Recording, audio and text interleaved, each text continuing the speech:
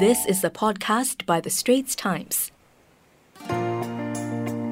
Welcome to Green Pulse, a podcast series by The Straits Times where we analyse the beats of the changing environment, from biodiversity conservation to climate change.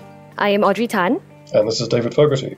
And our guest today is Dr. David Wackenfeld, Chief Scientist at the Great Barrier Reef Marine Park Authority in Townsville in Queensland. Hi, Dr. Wackenfeld. Welcome to the show. Hi, David. Hi, Audrey. And many thanks for the opportunity to talk to you today. So, for the first time, severe bleaching has struck all three regions of Australia's Great Barrier Reef, the northern, central, and now large parts of the southern sector.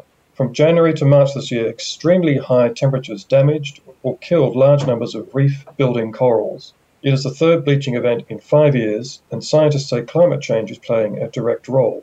So, Dr. Wackenfeld, the damage to the reef does sound quite extensive, and it comes after several other bleaching episodes quite recently. So some listeners might be thinking, is the reef still worth visiting? Are there still the beautiful corals and the pretty fish and just the abundance of life that we're so used to sort of thinking about or associating with the Great Barrier Reef? Is that still there? Is that something that people will still see if they go?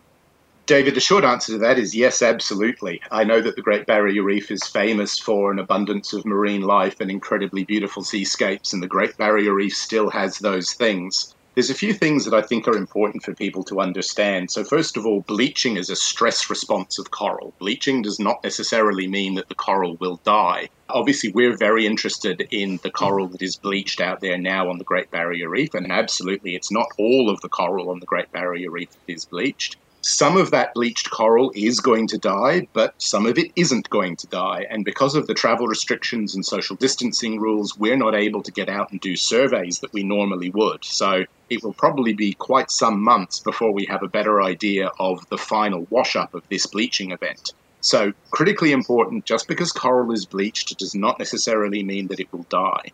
Another thing that I want to emphasize, of course, is that most of the tourism sites on the Great Barrier Reef in this event in 2020 have not been severely bleached, which is one bit of good news in an otherwise rather concerning situation.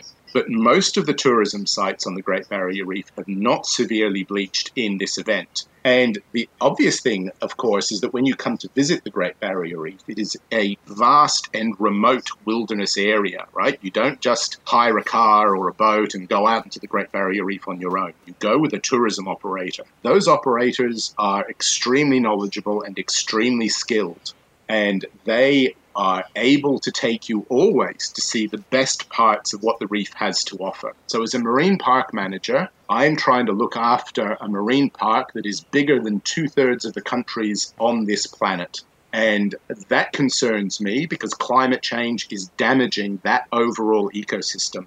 But for a tourist who's coming to visit, you're not going to visit the entire Great Barrier Reef Marine Park. You'll go with an operator. They're going to take you to some of the best places. In particular, if you have an opportunity, go with a tourism operator who has one of our trained master reef guides, because I guarantee you that they will show you the best that the Great Barrier Reef has to offer. And they will also offer you an amazing educational and storytelling experience where you won't just have a great nature experience, you'll also have a great educational experience as well. So, for obvious reasons, we are concerned about the growing impacts of climate change on the Great Barrier Reef. We are very concerned about what the future will bring as climate change continues, and all of this represents a strong call to action for stronger action on global climate change. But in the meantime, there are still plenty of parts of the Great Barrier Reef that are absolutely amazing. They are beautiful, they are teeming with life. We have so much left here to protect, and so much left here to come and visit and see. Now, if you like what you're hearing so far, do subscribe to our series Green Pulse on Apple Podcasts or Google Podcasts, or even on Spotify, and like us and give us a rating. Now, back to our discussion on the Great Barrier Bleach.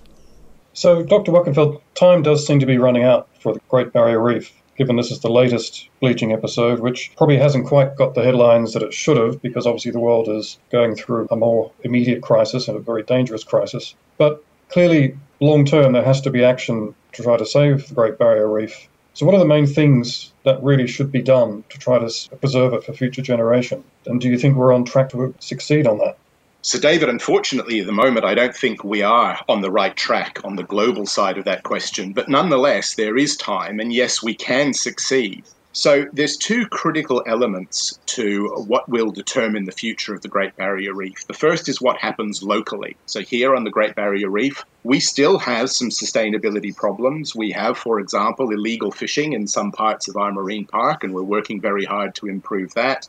We still have some problems with water quality that is degraded by pollution from agricultural land, and governments and communities are working with farmers to try and improve that situation and reduce pollution to the Great Barrier Reef. We have outbreaks, for example, of the crown of thorns starfish, which eats corals, and we're working very hard to control those. So one part of this puzzle about the future of the Great Barrier Reef is what can we do locally? We're working very hard locally on the local issues. But working hard on local issues, and this applies to reefs anywhere in the world, is not enough, because at the moment, without question, the greatest threat to the Great Barrier Reef and the greatest threat to coral reefs around the world is climate change.